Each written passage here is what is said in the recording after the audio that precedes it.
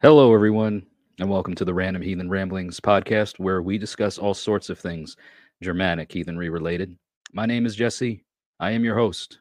Let's get into it.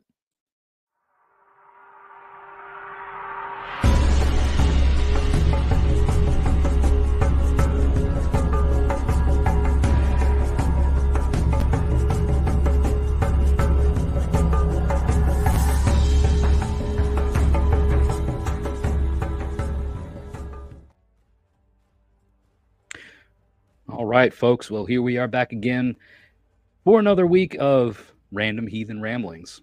I'm going to be joined here with a guest just a moment.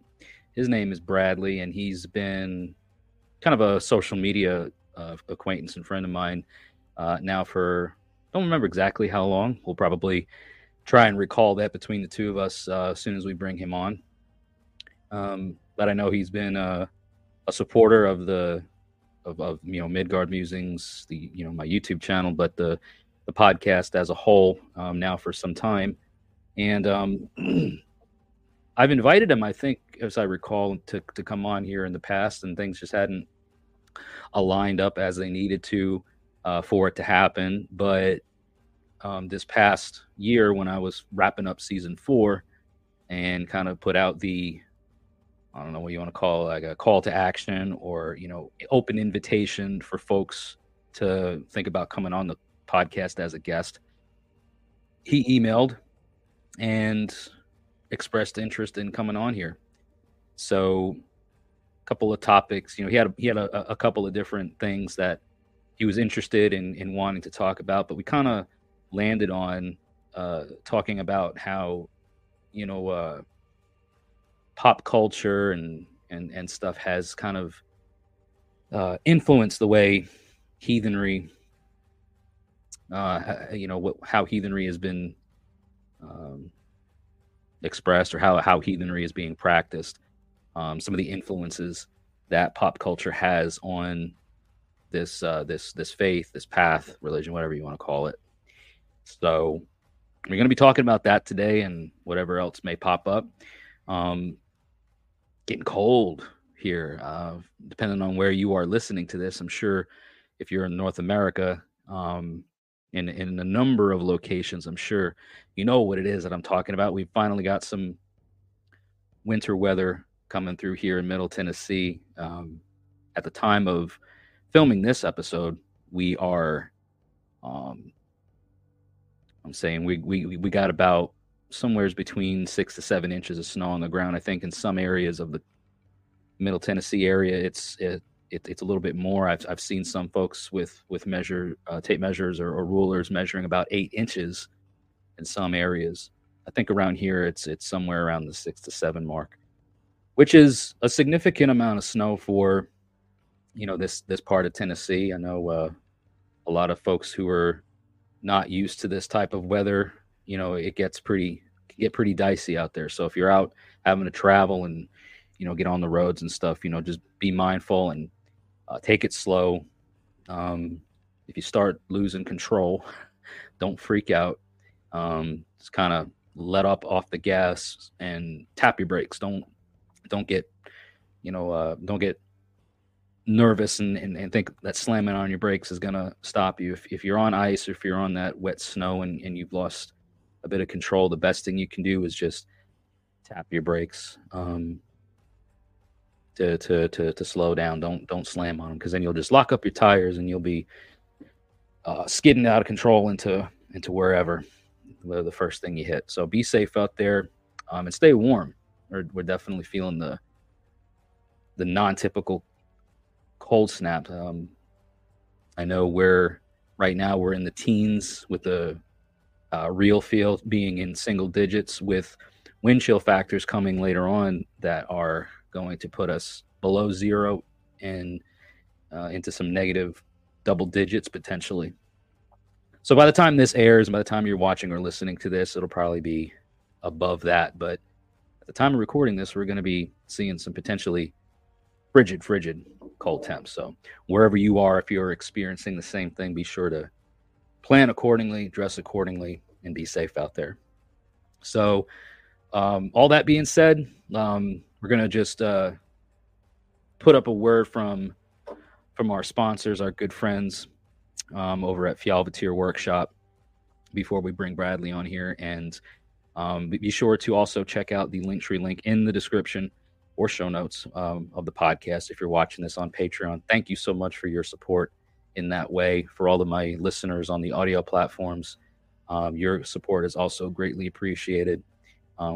So check out the Linktree that's posted in the show notes or in the description of the video if you're watching this on Patreon. All the ways that you can support me are listed there as always. So let's hear a quick word from our friends and family at Heathenry Workshop. And when we come back, we will be welcoming Bradley to the show for the first time. So let's get things going. Heathenry Workshop is dedicated to the old ways, offering a wide selection of animist ritual supplies, divination tools, altar goods, and home decor, including premium reindeer hides imported from traditional herders in northern Finland. Whether you're just starting your spiritual journey or looking to expand your collection with a custom drum, we have everything you need. Visit our online store at Heathenry.com and discover the beauty of mountain spirit. All right, folks. Well, here we are joined with, like I mentioned in the intro, this is Bradley, and he is a heathen out in Missouri, right? Yep. Yeah. So the old Show Me State. I got another heathen from the Show Me State. Of course, you probably know Patrick Walsh or have seen him on the show a few times and knows what he does. He's out there in Missouri too. So here we go. We got another Missourian, I believe you guys are called. So welcome to the show, Bradley. Thanks for coming on. I actually live like a couple hours away from Patrick, not too far away. Oh, really? Huh. Yeah, not too far. I think it's like 3.5 hours from him. Okay, yeah, that's not bad at all. That's a good afternoon or good little day trip. Yeah, good little day trip. You guys haven't met up personally though, right? No, not yet. We almost did during the Heilhong concert, but he went to the St. Louis one and I went to the Kansas City one. Oh, okay. So, you were probably closer because I think the one where he went, he was only like 20 minutes or so away from where he lives. So for you, you're probably closer to the Kansas City. Yeah, I'm like an hour and a half from Kansas City. Yeah, so that makes sense. Nice. You lived there your whole life? Yeah, a good portion of it. Moved around quite a bit when I was a kid and stuff because my dad was a contract truck driver. So we kind of moved around whenever he moved companies. But other than that, like huge portion of it's been here in Missouri. I'd say I've been here probably like 17 years consecutively. Yeah. Nice. So, I've been there a number of times for work. We used to stay, I'm trying to remember, somewhere outside of, I think it was maybe Fallon. That's a place, right? Fallon, Missouri? Yeah, that's a place. Yeah, that's a place. I think that's where we used to stay, overnight. We were prisoner extradition, right? So we would house our inmates overnight at a jail, and I think Fallon was near there or right, the closest major place that we could house, And I say major, but it wasn't it's not like a big city sort of thing. It's pretty country, as I recall. But yeah, man. And you have been heathen now for roughly how long, you think? I'd say probably about 7 or 8 years is when I've taken it serious. Altogether, I'd say 10. But the first 3 years, I was kind of like put my little toes in the water a little bit, seeing if I liked it or not, or if it was for me. And then about 4 years in, I just pretty much just jumped in head first. Yeah. Now, did you come into heathenry? And if I'm asking questions that you prefer not to answer, then I would totally respect that. But for everyone listening and watching, right? Like, did you come into heathenry from another pagan path, or was it a more traditional Christian kind of upbringing? I was Southern Baptist for the good first half of my life. And same with all my family, they're all Southern Baptists as well. And then, except for my dad. My dad was Wiccan for a little while, and then for a few years and then went Norse after that. And then I'd say my dad was practicing for maybe 10 years, and then I started like asking questions pretty much. And just a lot of stuff that my dad was saying was making sense and kind of clicked with me. And then I started doing my own practices and had my own personal experiences with the gods and especially the ancestors and stuff. And I never had a reaction with a spirituality or a path the way I have with Norse paganism. Nice. So it was really, I don't know. I've grown a lot myself since I've left my old faith, for sure. Yeah, I think a lot of people do too. When you whether it's Norse heathenry or whatever, I mean, if you were maybe brought up or raised in a certain way and then reach a point in their lives where they, kind of explore other options, or at least try to, learn more about other things when it calls to you, and when it really kind of hits the nail on the head, you start seeing things change for yourselves, for ourselves in our lives, right? When we start feeling like we're doing something that is more authentic or genuine to the type of person that we are, you can't help but definitely notice those changes. And I think it's great too that you have a family member who's so close, your dad, who found like you say, Wiccan into Norse paganism.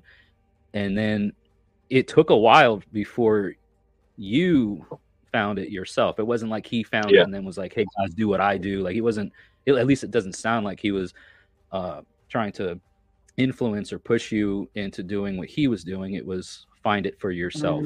Is that be accurate? Or yeah, absolutely. Yeah, my dad was very open-minded in that sense, to where people could, as long as your belief doesn't go out of its way to hurt or demonize or put down anybody else, my dad was very open with anybody believing whatever they wanted, as long as it wasn't hurting nobody else, and what's that anybody else's business type of attitude towards it.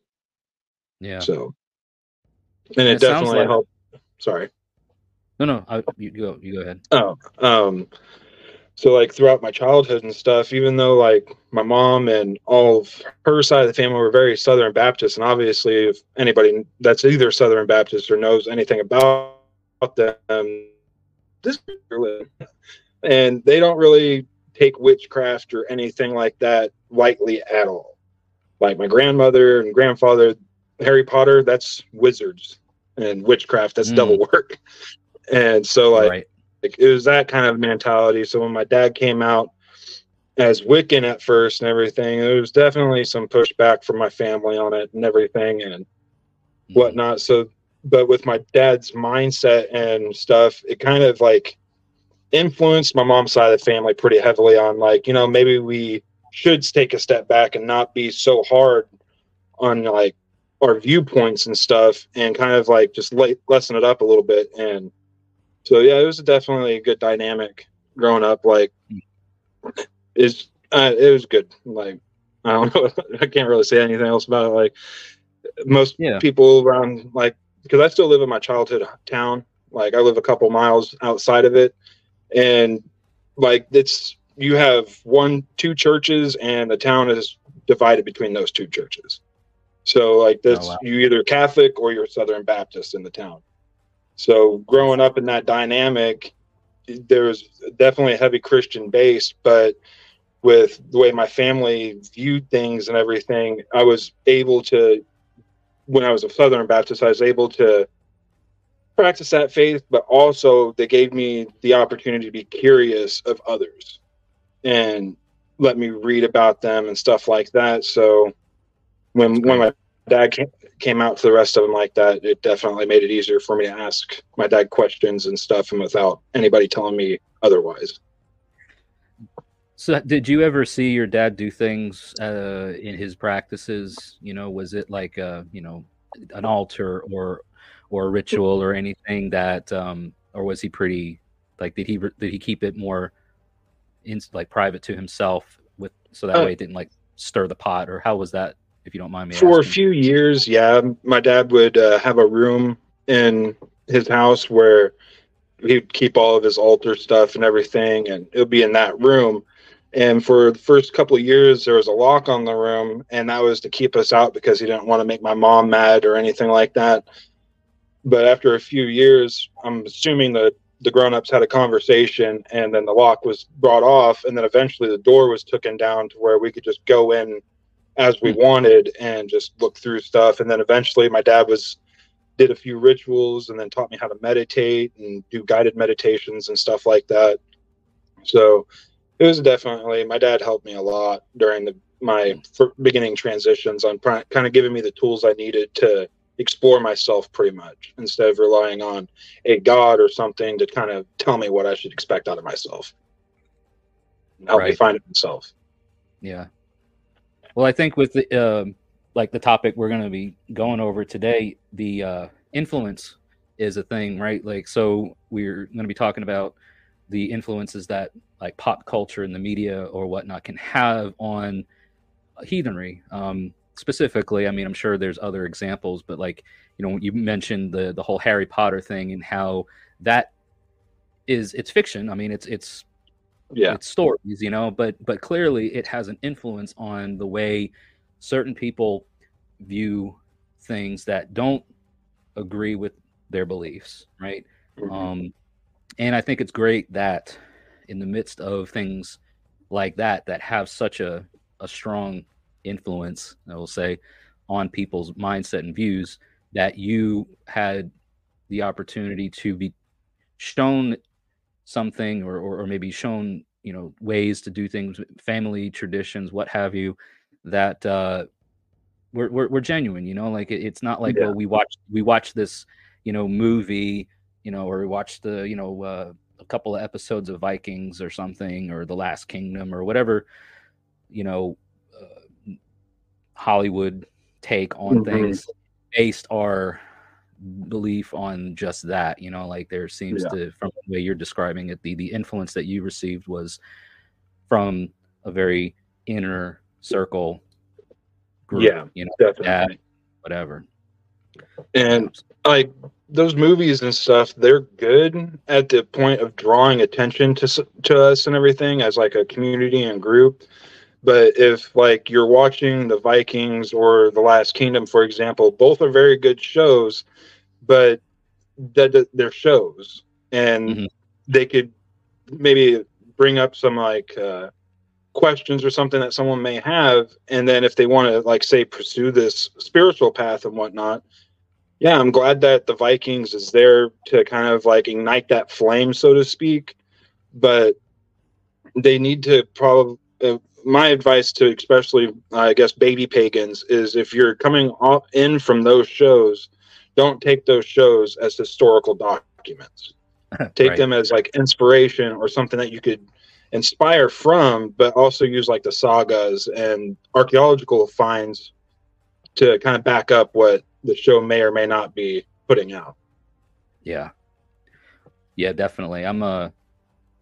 You know, I'm very into like historical information, and I wouldn't call myself like a historical recon heathen. For anyone listening, watching that doesn't know what I mean, you know, there's definitely approaches to take in paganism in general, and this isn't just in, you know, like the Germanic or the Norse favorite, you know, style or whatever you want to call it. There's reconstructionists in all paths, you know what I mean? And but I like to go into the historical stuff just to see what we can find, what has been discovered, what scholars have been able to come up with, whether it's through language studies or anthropology and other stuff like that. Because I think having a knowledge and having an understanding of those things can help us continue and build into, absolutely, you know, you got to have a foundation to start with. And you know, I think I'll just say personally, you know, I think one of the problems that exist with modern pagans today is that there isn't enough of that. There's not too many people are going to watch a few movies or several seasons of a show or something, and like base their spirituality off of that. They're not reading the Eddas, they're not reading the sagas, they're not doing any sort of research. And I'm not saying that you have to be a reconstructionist hardcore to experience what this path is about, or any of the other, whether they're polytheistic or henotheistic paths. I think you're just missing out on what can happen for you if you're just totally abandoning any of the source material. I think, at least in since we're talking about heathenry, I think Asatru nowadays is, I think that's a big, I think there's a lot of fault there with the modern Asatru movement. Is there's not enough focus on where this all came from, and sure, while the sagas might be, stories in and of themselves, right, things that get embellished on because of reasons, they're still at least close to what we have from that time period of how and the things that the people were doing, their worldviews, right, all that stuff, I think is exactly and part of it. Like, I just pulled this book out that's sitting next to me. This is a book that I read to my kids. I don't know if you can see it on the camera, but this is just a little children's book, and like some of the questions they have, because they got their mother's brains, unfortunately, so they get a lot of questions when I read the stories. And how some of the stories will have, like, let's say you use I can't pronounce her name, but the cow in the creation story. Oh yeah. And like they had a question about that, and I just explained the way I explained to the kids is that the stories are myths and legends and stuff, and they're up for interpretation. Like there's no really any single way to interpret them. It could deviate from person to person or tribe from tribe. But the way I explained to them is like in the stories and everything, like the Norse in general are very good at telling stories. It was like, if you go and tell a story of, like, say, a great battle or something like that, there's probably going to be some truth to it, but they're going to kind of put a little flair on it just a little bit, just to get more people's attention and to get more people to tell the story. I was like, so each story is going to have maybe little quirks or something in the story that's going to really catch your attention. And that's probably just so that way you'll retell the story. And, just stuff like that. But like, and thankfully with like stuff like this in modern times and everything, like we're able to, they could see like images and prints and actual words of the gods and stuff. So if I don't say it right, or if they don't hear it right, they can go to it and look it up themselves. And I definitely encourage that 100%. Yeah. What was the name of that book, by the way? Because for the people that are on the listening platforms, it's The Child's Introduction to Norse Mythology, and it's a very well illustrated book. I've read it a couple times before I read it to them, just to make sure there's not any crazy stuff in it. But like almost all of the pictures and stuff are like hand painted, like illustrations and everything. So like has all kinds of creatures and stuff. And like here's Thor and Loki in it. Yeah. Like, and then in the back of the book, it also has the rune table and all kinds of other stuff that you could give the kids, so that way they can kind of practice on their own and everything.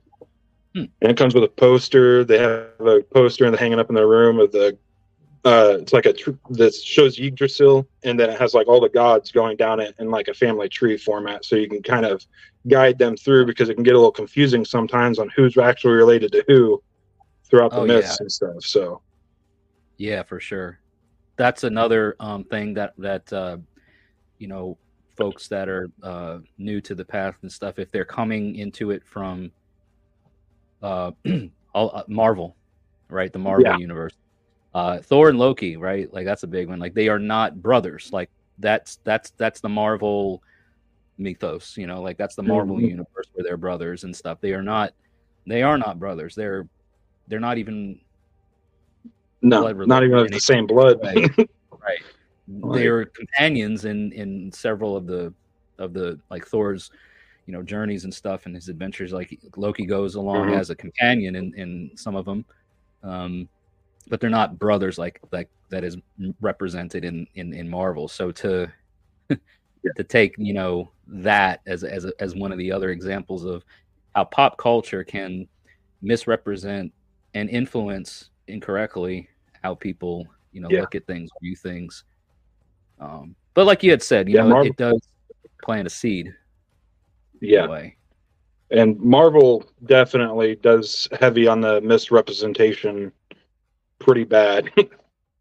Yeah. Like some of their movies, like their movies are good, but coming from a North perspective, it's definitely a little cringe sometimes. For sure. I mean, you could almost rewrite the characters with different names and it's be just as entertaining, instead of for sure calling Thor, Loki, Odin, and having them represented in the way that they are. I would agree. It's like you got to definitely take that for what it is. And some of the things that I've even encountered, I don't know if you have as well, with people who have no interest in pursuing heathenry as their religion or as their path, spirituality, what have you. They see things like the hammer that we wear, or they hear about, well, I believe, in the Norse gods, and they're like, oh, you mean like Marvel, like Thor and Loki and Odin? It's like the names, yes, that no, like it's not the religious side of it. That's not the spiritual side of it. No. Or they'll also go, oh, so you think you're a Viking? Like you're that's a Viking religion. I'm like, also no. Yeah. Right. Do you ever get that from people? Has that ever happened? All the time. I had a guy that I used to work with at this old company I worked at, and because I wear my Mjolnir almost everywhere, and even at work, and so I had it out, and then he noticed it, and he's like, is that Mjolnir? And I'm like, yeah. And he's like, right on. And we went into like a pretty good conversation. I thought, like, oh wow, I'm working with another Norse guy now. And then like a couple weeks went by, and he had his own Mjolnir and everything. And I was like, so when did you start practicing heathenry? And he's like, what's heathenry? And I was like, well, why are you wearing? I was like, with Mjolnir and everything. And he's like, no, he's like, I just got this because of I think it was The Last Kingdom, and then he's like, and also really like Thor from Marvel is what he went off of. And I'm just like, and I pretty much just, I was like, okay. I was like, you enjoy that necklace then, buddy. And I just walked away. Yep. Like, I've seen that a number of times. Though it's like a fashion statement. Mm-hmm. People just like it because it looks cool. Yeah.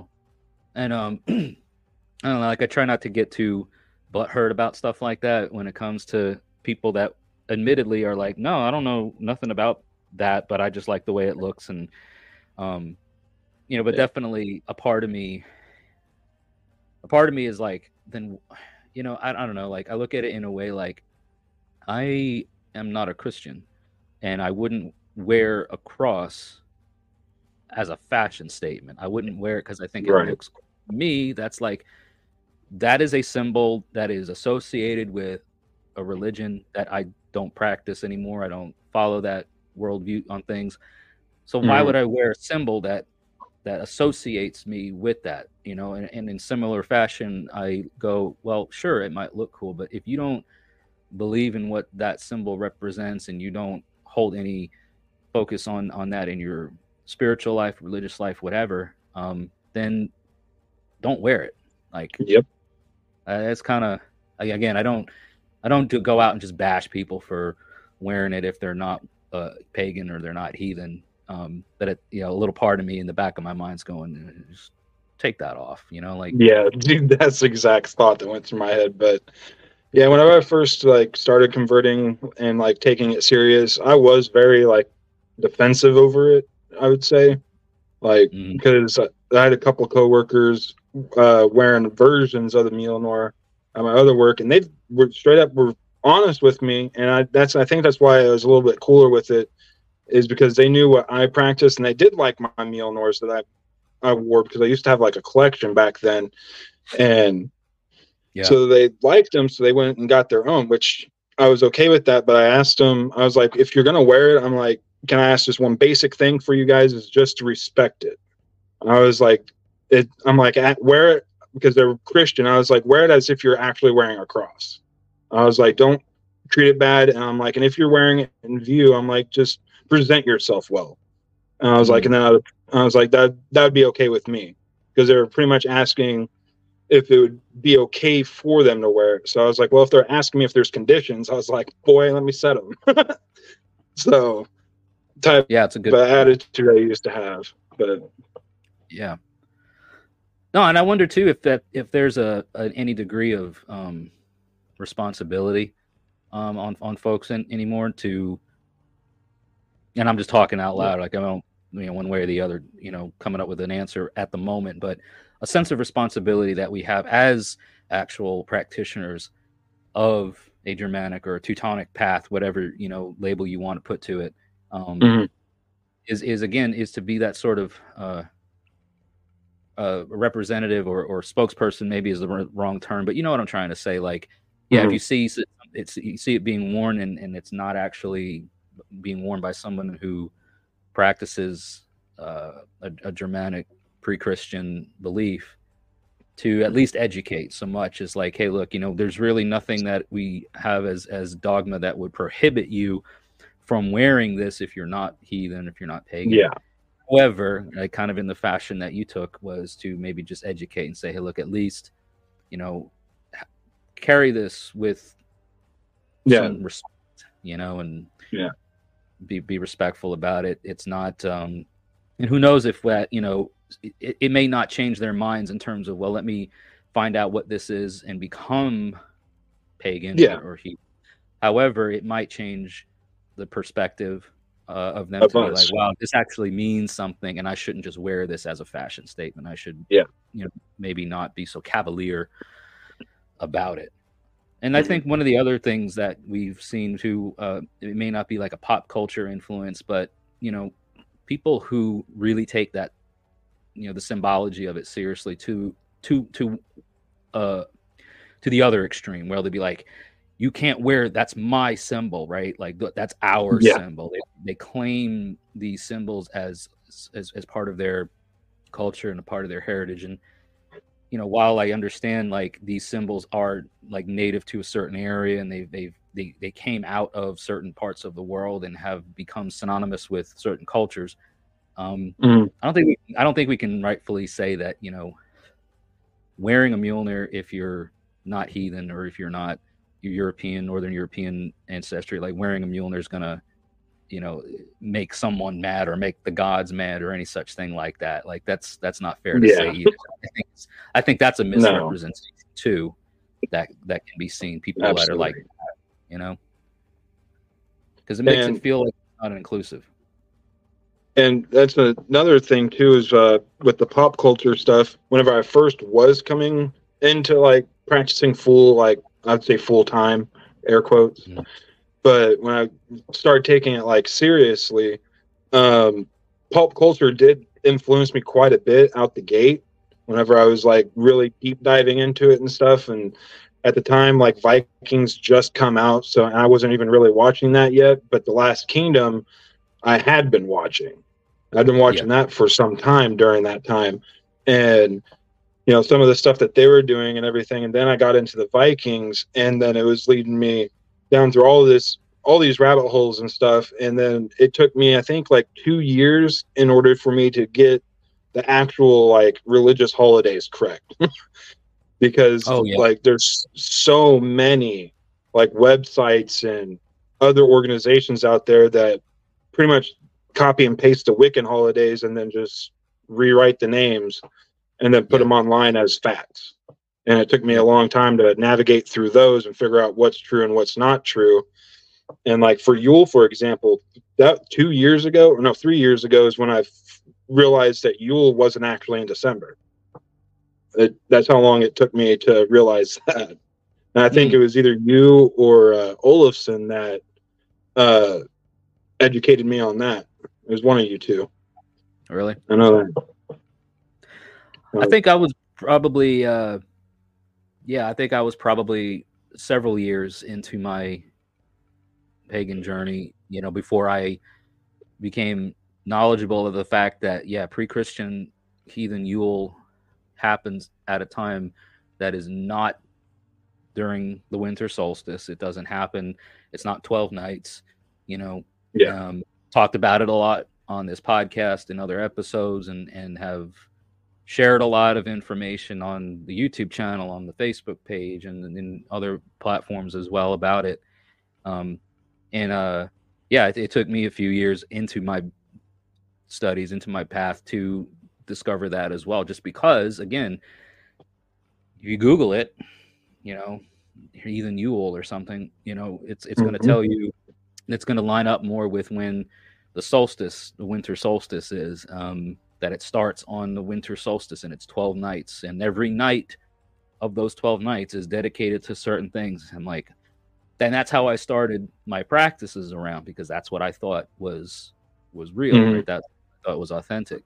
And so similarly, it took a while for me to come across the articles and start doing my own research and learning and pursuing an interest in trying to be authentic, or observing. Right. And I don't fault people for, like I've said before, if you want to observe your holy days, and your celebrations and all that at a time, let's say it's Yule, right? And let's say you want to do, 12 nights of Yule, and it's going to be in December following the solstice. If that's what you want to do, and that's what's been your practice and your tradition to do, and it's been working, then I guess rock on with it, right? Right. I think it's more like informational, okay, but realize, right, if we're talking from an authentic historical background of things, that is not the actual time when pre-Christian the Germanic peoples observed their Yule celebration.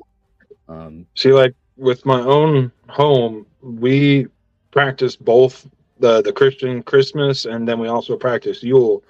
And I talked to you in the comments and stuff on your Facebook and everything about it, but I'll go ahead and reiterate it here.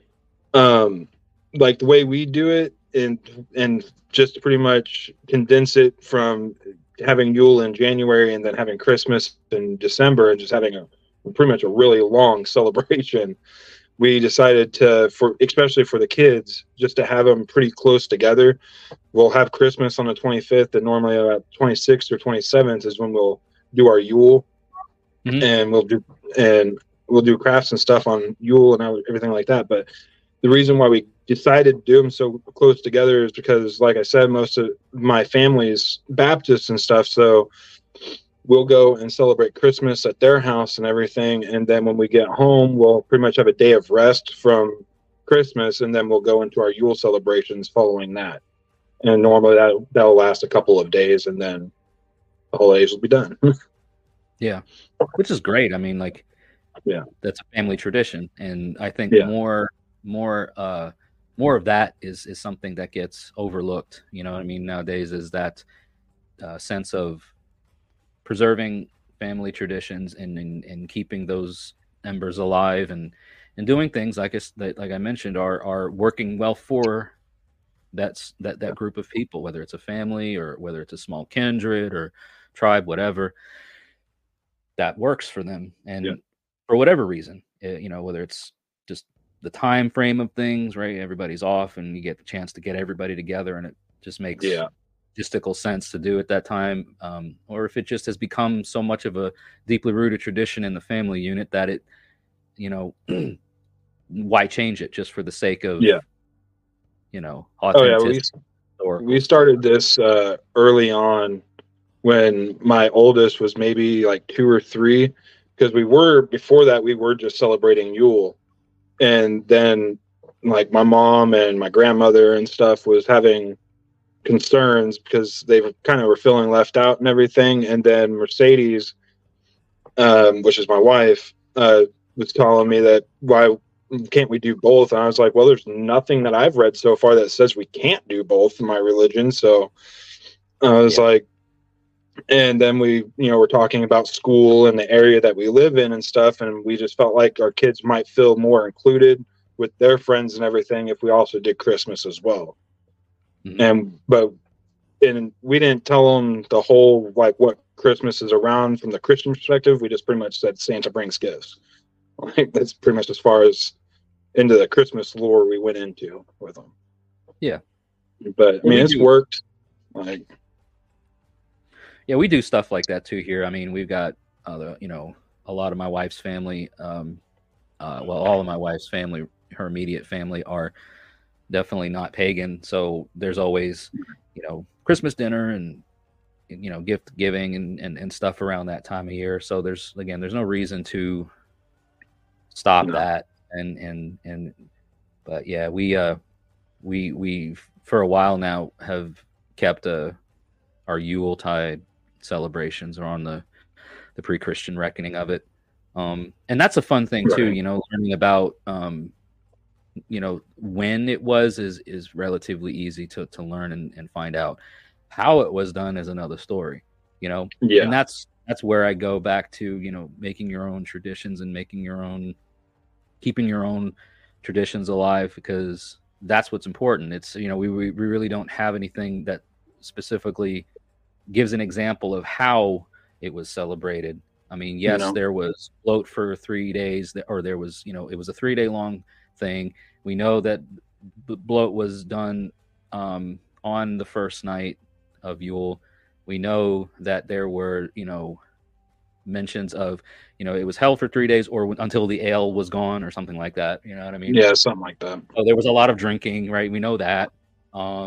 There were gifts exchanged. There was oaths sworn. There, certain things like that have become part of our traditions as well, right? We exchange gifts. Yeah. We give the opportunity for oaths to be sworn in the tribe. If there's ever one time of year that an oath could be particularly potent, it's at Yule, Definitely. So, but all the other little idiosyncrasies, I think are more important to be developed at the, smaller level, right? Don't really go too far deep into trying to find, well, how did they do it? You're probably not going to find anything, how the families did it or whatever, No, definitely not. Especially not after, like, the reckoning that you were referring to that happened when we lost a lot of, if anything, the stuff that we did have written down, we lost a lot of it. So now we're just kind of like trying to put puzzle pieces together and so much of precisely, and so much of what was written happened after the fact. I mean, even primary and secondary sources that we have written down are written by Christians. I mean, that, sure, they may have had knowledge and experience with certain of the pre-Christian heathen traditions, right? The indigenous pagan practices of the time. Yeah, they had knowledge, but it was all written down by Christians and probably, well, maybe more than probably, but definitely had Christian bias inserted into. Oh, heavily, yeah. And also too, right? I know one of the people that gets cited for when the months, when the people held certain things on certain months, the Venerable Bede. I mean, he was definitely Christian, and he was also writing things down, 200 years after heathenry became kind of like got wiped out, right? So he definitely wasn't even immediately. It's like us now in the Americas, or in North America, when like the Revolutionary War was happening, like it's far enough back where, like, what do you have really to offer to things? Yeah. I mean, sure, we have some words that were spoken, right, orally passed down, and that's how you mentioned earlier, storytelling and stuff. Everything was spoken. It was an oral tradition. It wasn't let me write this down in a book and then pass it down to my kids and their kids after them and all this. It was all, what did grandpa say? What did great grandpa say? Yeah. What did, and so that's how things were passed down. And if it didn't get passed down after a certain point, then it got lost. Yeah. Which is another thing about pop culture and then the influence that it has. I mean, you mentioned earlier the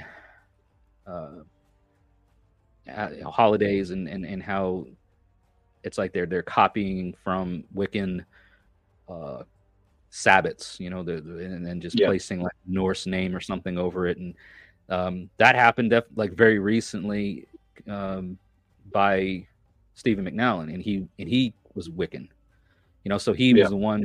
He's one of the reasons why Also True now is stuck in this, you know, observing holy tides using the Wiccan Wheel of the Year as its model. He's the reason why that happened, you know, or a big reason why that happened. And the fact with, I don't know if you want me to like name organizations on here because I have some beef with some of them, but like several of these big organizations know that they're wrong and they don't care that they're wrong. Like take TAC, for example, one of the biggest ones. They've even called themselves out a couple times, like, yeah, we know it's not correct, but what can we do about it? It's kind of like the attitude that they gave when discussing the holidays and stuff like that. They just weren't going to correct it, and they have like all these members that are going to pick that up and then spread it to their own tribes and their own communities locally, and it's just a bunch of, it's like pumping out misinformation faster than anybody that actual experience that knows better can fight it. Yeah, it's a very small subset of the pagan population, right? I mean, yes, sure, Also True may have a bigger following now than it did, you know, 30 years ago because of organizations like TAC or any of the others, right? You know, because they have registries, you know, they have members and people join and are kept in like a sort of registry. So there's this documented census in a way that keeps track of who's associated with this organization and that. But I think in general, if you break it down even further to anyone that's genuine about, you know, foreign seether, old ways type practices, that is an even smaller group. They're right, because there aren't any organizations, there are no big time organizations because they don't want to be that. They don't want to have this national presence, this overarching almost authority over the pagan population, you know? Right. I think one of the downfalls of TAC is they're so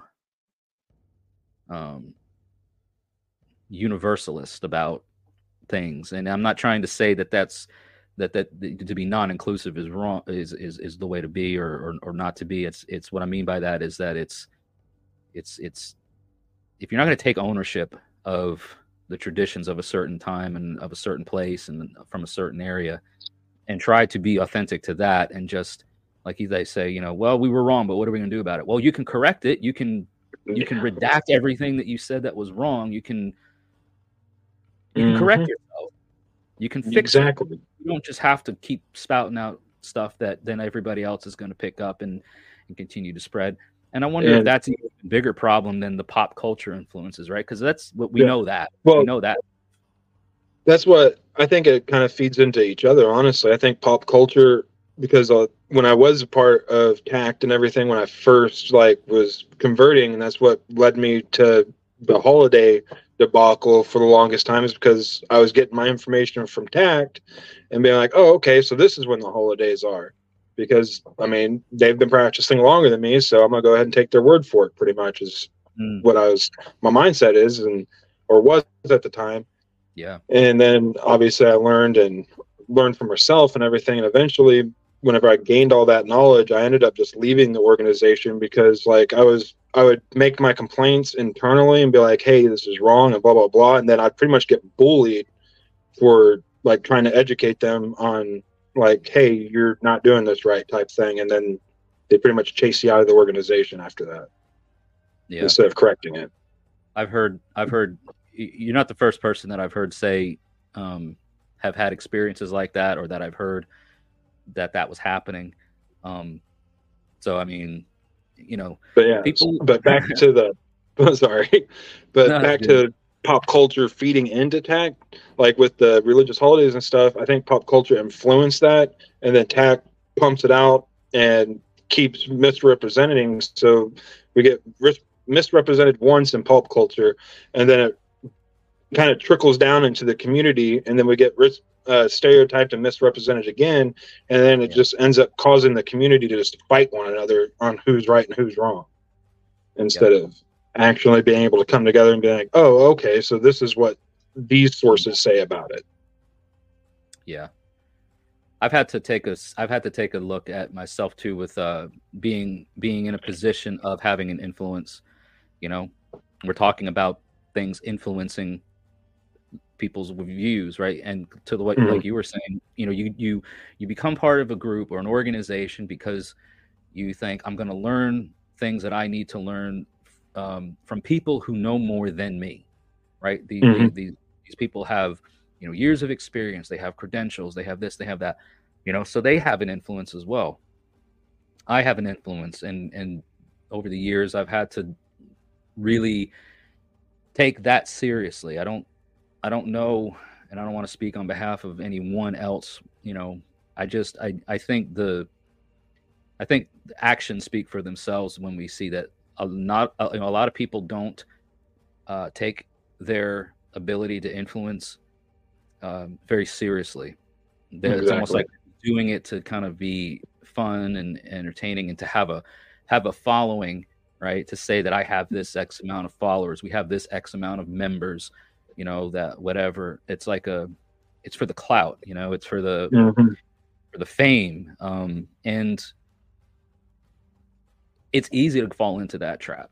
I'll just say, I Yeah. mean, it's easy to fall into that, especially when you start, seeing big numbers, and I'm like, wow, people really like what I do, and I'm going to keep doing the thing that they like. Well, Right. what if it's wrong? What if what you're saying is not true? What if you're saying is not accurate? What if you're saying and doing is not genuine? What is it about that people are liking? They're liking what they see, not what you truly are, and what Mm-hmm. the authenticity is something Yeah, that you're not as genuine. yeah.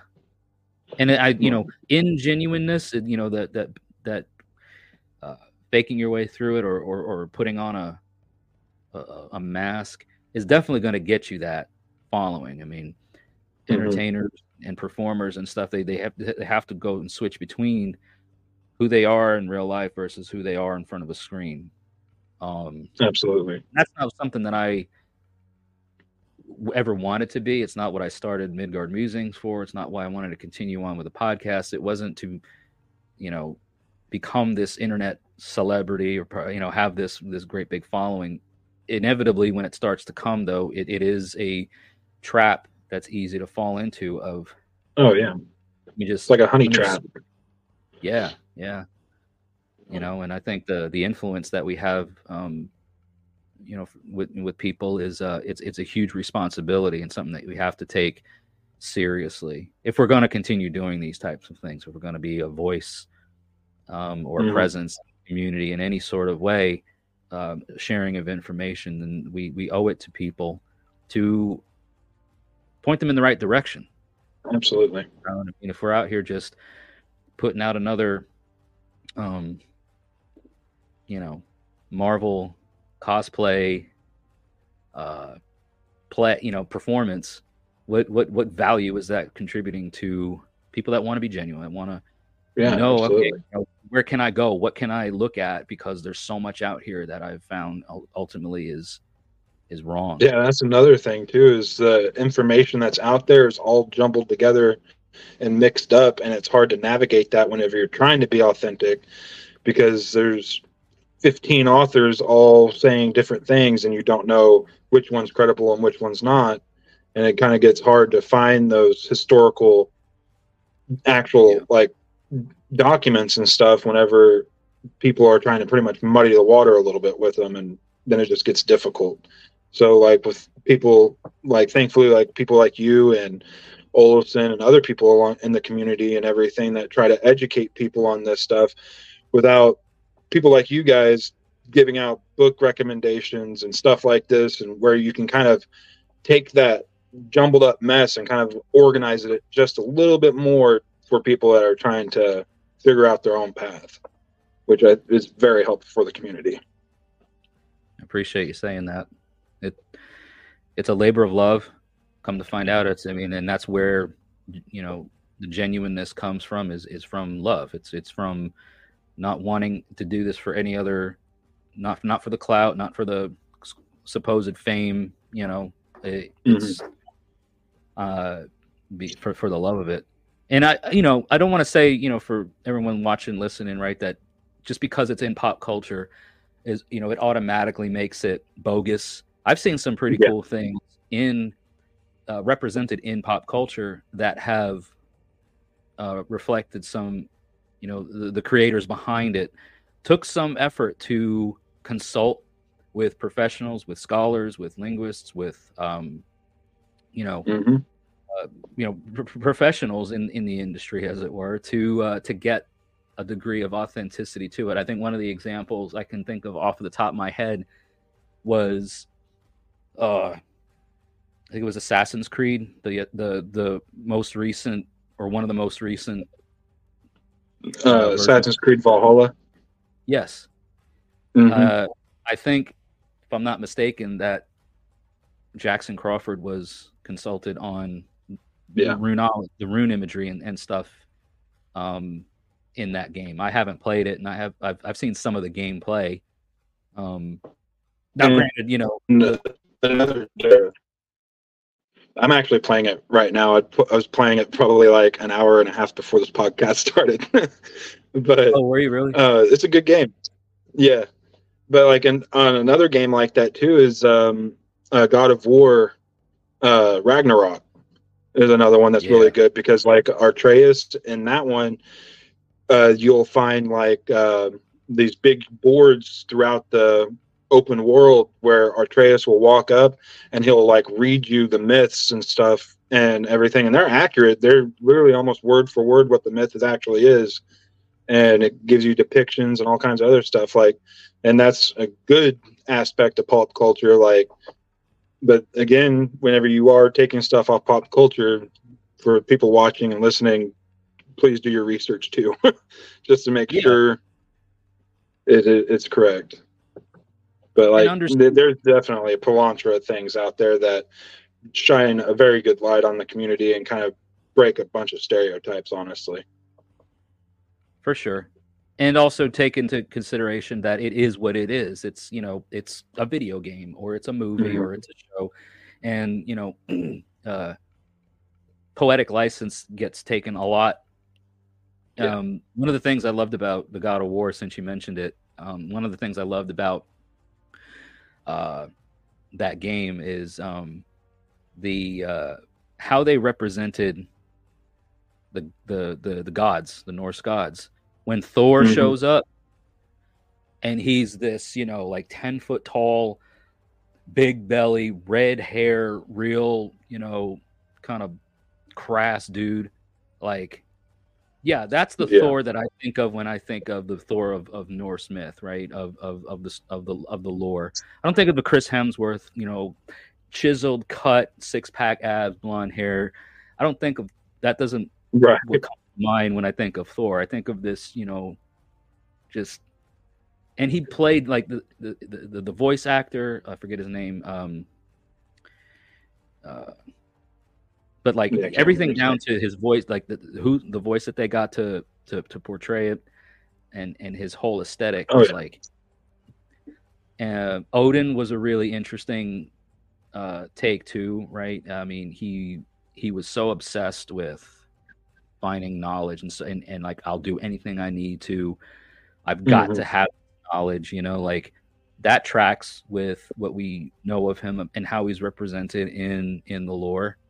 I think an interesting take on Baldur in that game, because like we don't really hear much about Baldur, characteristically speaking, in the lore, and in the game he has such a prominent role, but is portrayed in such a way that I wouldn't have thought. It wouldn't have occurred to me to take Balder in that direction with his kind of eccentric, really like disturbed persona, right? I mean, he couldn't feel anything, and they took that part of the myth where he's impervious to everything that the gods can do to him. He can't be harmed, he can't be hurt, he can't be killed. They take that and they put it into a personality that he's like tormented because of it. And that torment drives him into this like just crazed, rageful warrior type, So it's like it was a really interesting take on Balder, and I think it's a neat again, without knowing much of him from the stories, like you've got one version of Balder in Snorri's myths, and then you have another version of Balder in Danish myth, like he's definitely different than Snorri's version, but still it's like, well, at least you got something you can think about, and you can kind of come up with your own idea of it in a way. But definitely, like you were saying, right? I mean, if you're taking this from a perspective of I want to practice this as a faith, as a spiritual path, religion, whatever you want to call it, then do your diligent search. Like do your research, and don't just say like, wow, yeah, Thor in God of War, like that's exactly 100%. How it should be represented. I mean, that's probably the most accurate pop culture representation of Thor that we have right now. Yeah, I agree with that. Like, like don't let it be the end all. Yeah, please don't. But no, it was like when I do believe whenever Ragnarok was being developed, the developers even said that they're going to take into account that people actually like follow this religion, and they're going to take information and pull it straight from the source and make the characters from what is depicted in the sagas and stuff. I do believe one of the developers was quoted in saying something along those lines. That's admirable. Yeah, I like to hear that. So that made me pretty excited whenever it was first coming out. I was like, oh, okay. I'm like, so it's probably going to be pretty decent then, lore-wise, with how they're going to depict certain things. And then whenever the concept for Thor dropped, I was like, oh, like, okay. I'm like, so we're not going Marvel with this one. It's like, this is nice. Like, what did you think in my mind? Sorry, go ahead. No, you go first. I have a follow-up question. Oh, I was just saying, in my mind, before that concept come out, Eddie Hall, the world's strongest man, he was by far probably in my image, that's probably the closest image I had to Thor mentally, was kind of built like Eddie Hall. Yeah. Power lifter type body, Yeah. Yeah. Not chiseled and. Yeah. To be the strongest, the champion of the gods, to be the strongest, the physical strongest of the gods, as he's mentioned in the lore, Thor would have to couldn't be cut and trim and you know what I mean? No. Like he'd have to be just this big power lifter type body. A straight walking mountain. Yeah. Did you see have you played the game, or have you seen the? I've played a little bit of it, but most of it was just through playthroughs, watching other people play it. Yeah. Did you see how they put cast Heimdall? No, I don't think I've seen that one. Okay. They cast him pretty good. Yes. Very interesting. Very interesting representation. Kind of again like the Balder thing that I mentioned, right? Like how we don't like we hear certain things, but we don't really hear much about like descriptive characteristics or whatever. Heimdall similarly, doesn't get a lot of descriptive things. I mean, he's mentioned as being, whitest or brightest of the gods. He's, he can hear the grass grow, and his vision is, he can see far and wide and some of those things. But like without spoiling anything for you, in case you're gonna continue to play or whatever, like think of the fact like his vision, the foresight, right? Like he's almost untouchable because he sees things happening before they happen. Like any attack that comes his way, he can see it happening and he dodges and okay, like that kind of a thing. Like, oh, that's an interesting take, Yeah, yeah, that is exactly. pretty neat. Very right. So if you get a chance to watch more of the gameplay, I mean, I remember I don't own the console or whatever to play it, so I'm just like, I probably won't anytime soon, and it's been out long enough. I'm like, I got time to kill. Let me find a gameplay thing on YouTube. And it's kind of where I'm at with it because, like I said, I live out in the middle of nowhere, so internet's far in between. So pretty much, I'll kind of hold off just in case I can get it downloaded and then play it.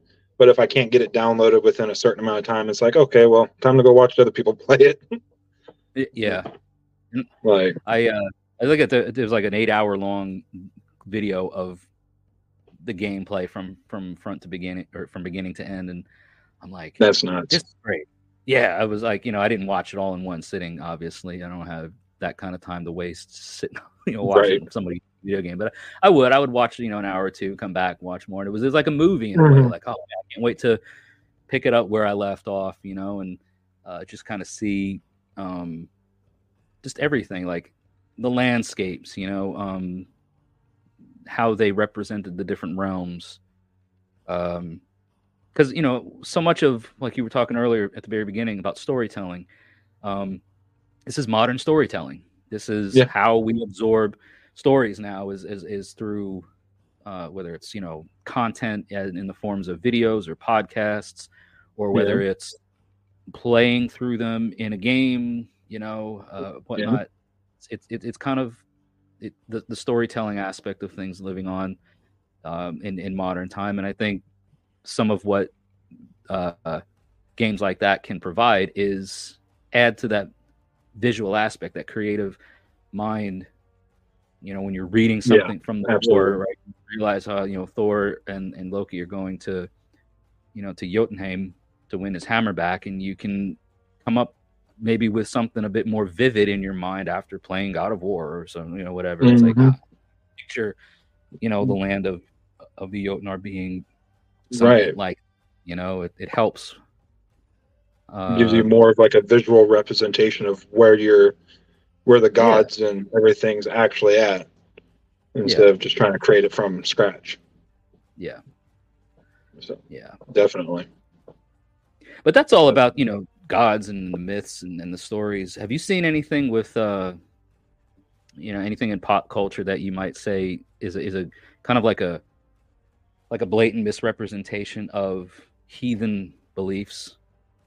Oh, definitely. Right. Bad. Like, it was represented poorly because that's not what it is, or it was, represented actually really well, or like anything like that, maybe. Well, I'd have to say probably negative here recently is probably a bunch of Peyton Parrish's music that he's been putting out. I don't like. I can't with that guy sometimes. Just the over. We have a running meme with Patrick Walsh on that. It's wacky, wavy, inflatable arm flailing tube man. He's so animated with his movements. Yeah, I know what you mean. And just some of the stuff that his songs are about, just I don't know. I feel like it represents us a little wrong, especially when he relies heavily on the Viking stuff and everything, and then people that are coming in or been here a while that are starting to get into him. I don't know. I just think it's just a bad message to send because we're not Vikings. Vikings are gone. Yep. I follow this one guy on Facebook and Instagram. They're tattoo artists in England, in the north of England, I believe. But the guy's hilarious. He his thing all the time is, "You're not a fucking Viking." They've even got shirts that say it in an old a Norse runic kind of font, says "You're not a fucking Viking." That's awesome. That. At least somebody else is saying it too. But just I don't know. And with say like big TV show Vikings, they did a lot of, I think, misrepresentations on what the Norse culture actually was. Like, obviously, the TV show was the Vikings, so they're going to be a lot of blood and everything. But whenever they did show, like, use Kattegat, for example, they didn't really show a whole lot of like accurate representations of what the Norse people were actually like. They weren't gold hungry like savages. Like, there was artists, there was sculptors, builders, all kinds of stuff, and I felt like they could have probably went into should probably put a little bit more money into like actual clothing and just a little bit more story on the people of the area at that time instead of armor, blood, and war. Yeah, because that's going to be what people are going to be, if they're like, oh, let me practice this faith, they're going to look at that and be like, oh, well, if I'm a Viking man, that means I'm a man, and I gotta walk around with my chest puffed out and all that stuff, and that's not what Norse paganism is at all. right. There's that. Like, I don't know if you've seen this. Some of the things that some of the challenges I've encountered with trying to, be present in the community, right, and welcome people to Germanic heathenry is a lot of people like see they almost like break the pagan community into groups. Like, oh, you got your eclectic witches, and then you got your Norse people, and there's always like I always have, it almost seems like when they say that, it's like they say it with this like dread in their voice, like, oh, the Norse people, almost in a way, like they're just a bunch of partiers, a bunch of crazy people, they think they're Vikings, and so like definitely that's one thing I agree that hasn't helped in putting a light on, definitely there was war bands and stuff, but like it was such a niche group. I mean, it was, they served the purpose, and like in any culture, I mean, you had your war bands in almost every culture in the world, I think. So like that was a part of it, sure, but what about the day-to-day lives? That's not interesting to put film and to cast into anything, right? Nobody wants to really spend time but like the way they that. structured the cities, it made it seem like the only thing that them cities did was raid, when that was far from it. Raiding was like a holiday thing. You definitely had to take it, do it at certain times of the year. I mean, you weren't just around the clock sailing the seas and visiting and raiding. Like you couldn't. You had to do it during raiding season, as it were. Rest of the time you were just trying not to die from cold and disease, wolves, bears. Nature. I would definitely. Which I think they did a really good depiction on that with Bjorn Ironside whenever he did his I guess like finding his manhood journey whenever he went out and stayed in that hunter's cabin that winter. I think they did a good representation just of how the elements back then would dramatically affect the area that they lived in at the time. Like, it showed Ragnar Lothbrok not leaving the chieftain's hut because it was just so bitterly cold outside. He would only sit on the porch and stuff like that. So I think it did a good there on showing just on the elements back then, just how our ancient ancestors might have interpreted and handled those situations. Believe it or not, I think one of the other shows, and I want to see more of them because I only think they did like the 2 seasons. It's comedic. It's very like Monty Python-esque, but Norseman. Have you ever watched that? Oh, yeah, I watched that. That was a good one. And it's there's definitely the comedy aspect of it, I think, but there's certain parts of all of that shed a bit of more of a light on the cultural norms or the cultural taboos even. I mean, some of the things that were acceptable versus not acceptable, and just how the common folk, kind of lived and existed. Yeah. Um, And I like the way that. Sorry. No, I say like, even though it was a funny show, it was represented in some ways pretty well, I think. Mm-hmm. And I think it being delivered in a comedic aspect also helped with it a little bit, because people tend to remember something that they've laughed at a little bit longer than something serious that's been drawn out or whatnot. Yeah, I think it kind of retains a little bit better if it made them laugh. Yeah, that's accurate.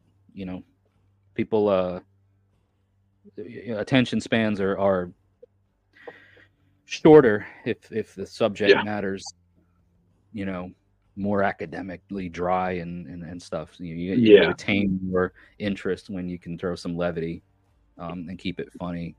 Definitely. Mm-hmm. Yeah.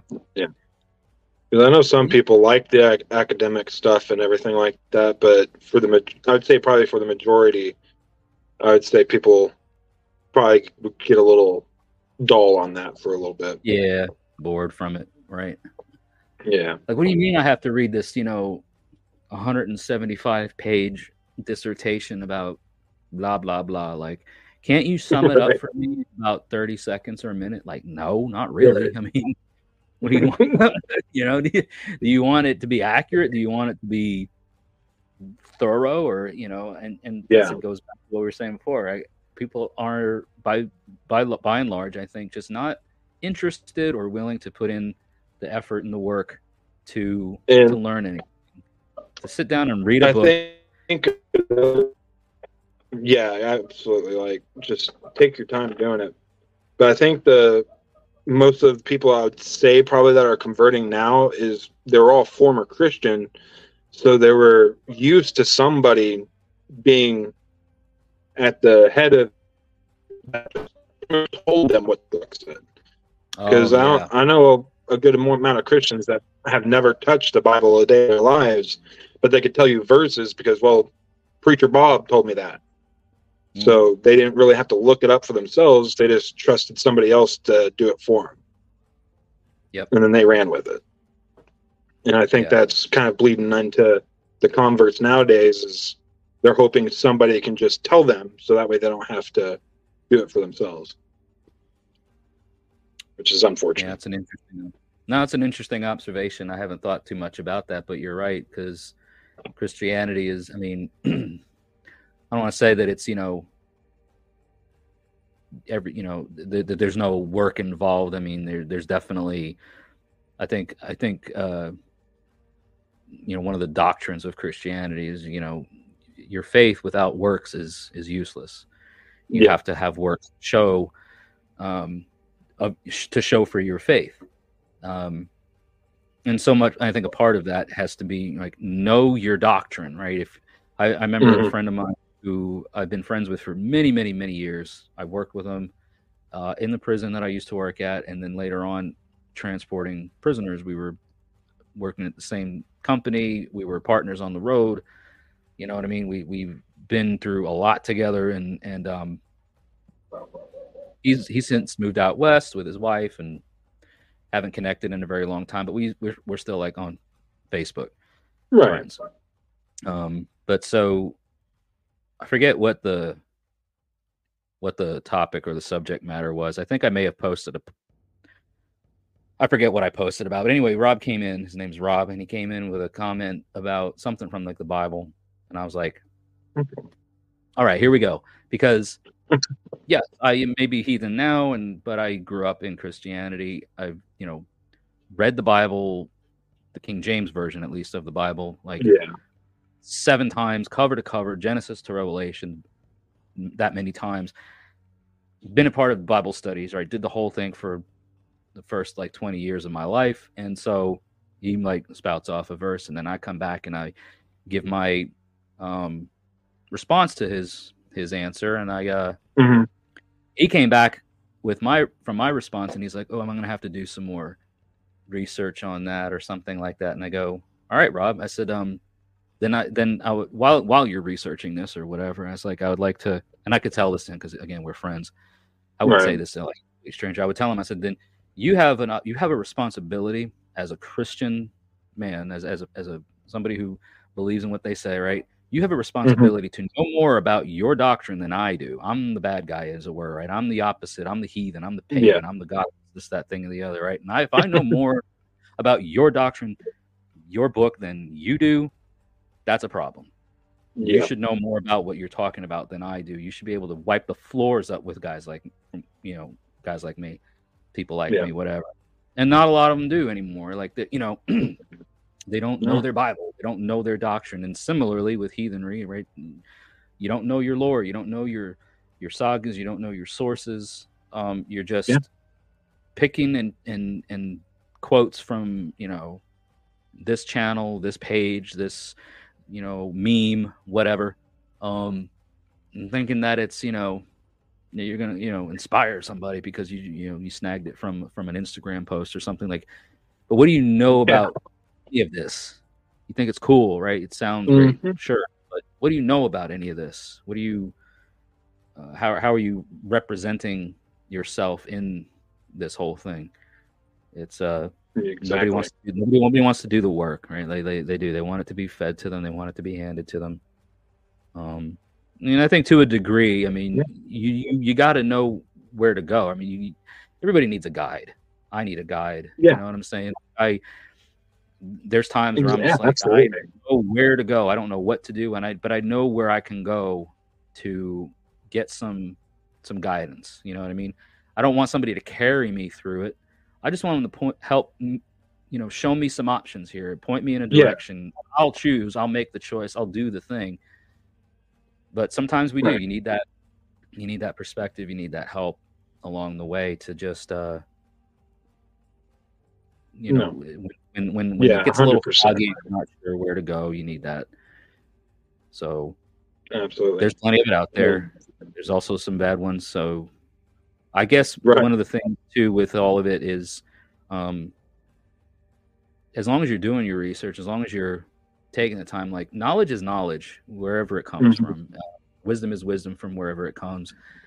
And you can learn valuable stuff from anywhere, even if valuable thing is don't do it that way. You know what I mean? Even if the moral of the story is don't do that. Hey, at least you've learned something that you otherwise wouldn't have because you didn't research, you didn't read from that source, you didn't watch that video, you didn't follow this person on their social media platforms. One of the things I think that has happened is people get told, don't listen to this person, whatever, don't watch their videos, don't follow their platforms because they are, they're a fascist, they're right wing, they're all these various like bad socially enigmatic things, right? Anything they say, don't listen to them. Some people will go and be like, well, I want to listen to more of what they have to say, then and formulate my own opinion, not because of them being associated with whatever they're associated with, that is abhorrent and that I don't want anything a part of, but now I want to see what they have to say and formulate my own opinion and learn something out of it. You can learn anything from anybody. Doesn't mean you have to agree with them. Doesn't mean you have to align your ideals and your worldviews with theirs, but you can learn from anybody. And like I encourage my kids all the time to ask questions, especially about other faiths and stuff, because like especially Christianity, and we're in a heavily Christian town and area, they ask a lot about Christian stuff and everything like that. And I tell them it's like learning, just because you learn a different belief does not mean you necessarily have to practice it, but it can help you, like say, like, because one of my friends and one of my son's best friends, I'm best friends with his dad, and my oldest is best friends with his oldest son. But he's a pastor at the Baptist church that we used to go to as kids. And he sends his kids over here so that way his kids can see how other viewpoints are played out in the world and stuff, and that there's really no reason to be scared of people that believe different or anything like that. Like his oldest kid, whenever he first found out that we were Norse pagan, it looked like I was the boogeyman. Like his Yeah. jaw dropped, his eyes got really big, and he's like, can I call my dad? And he went to, I was like, yeah. So I handed him the phone. I got my wife's phone and messaged him. I was like, hey, Brandon's a little freaked out, just a heads up and whatnot. I'm like, he found out that we were Norse pagan. All he said was LOL. He's like, yeah, he's calling me now. And he's like, I'll message you in a second. So he calls him and he's like, yes, it's fine. And blah, blah, blah. So he came out and I was like, I talked to your dad. I'm like, your dad wants to know if you want to know anything more about my religion and stuff. And so I got to share that with them. And then my kids, vice versa, get a little bit of like cultural blending from his family. So that way, like when they grow up, they're not like, oh, you're a pagan, like get out of here. Like, Yeah. type of mentality. Yeah, that can happen from being sheltered from stuff. Mm-hmm.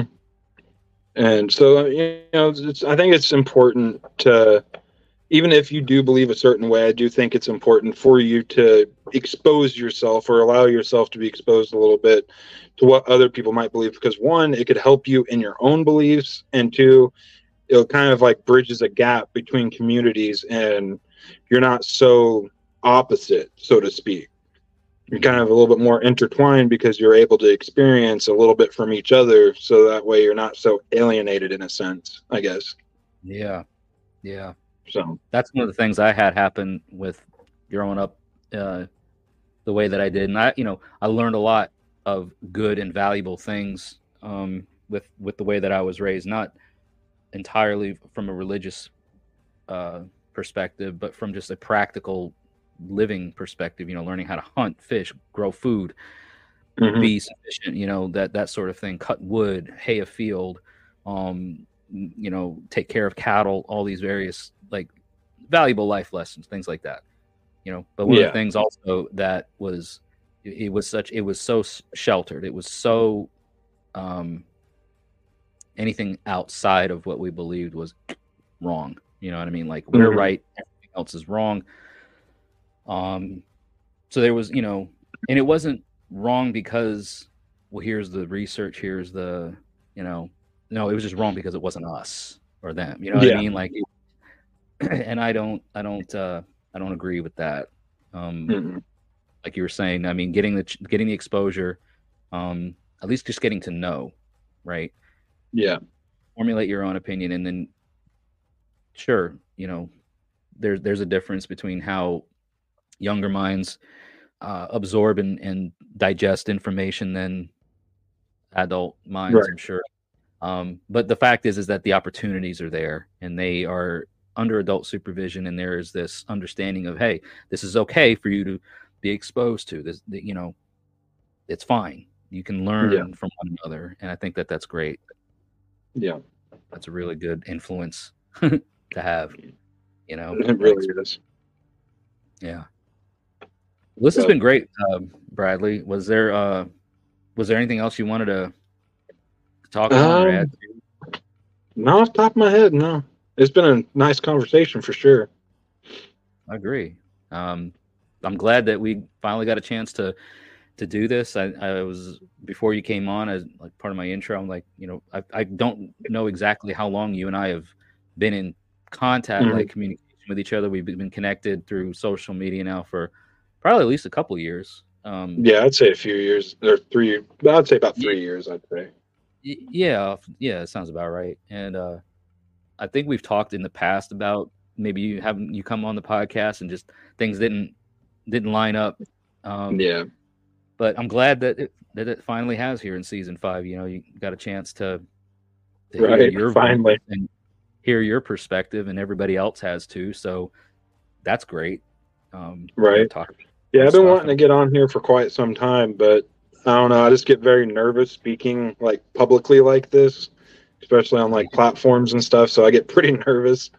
So I've backed myself out of messaging a lot of times. And eventually this year, I decided that I'm going to kind of like push myself out of my comfort zone a little bit and do things I normally wouldn't do and just kind of experience stuff instead of just living and kind of lurking in the shadows of all the pages I follow. Well, man, I think you did great.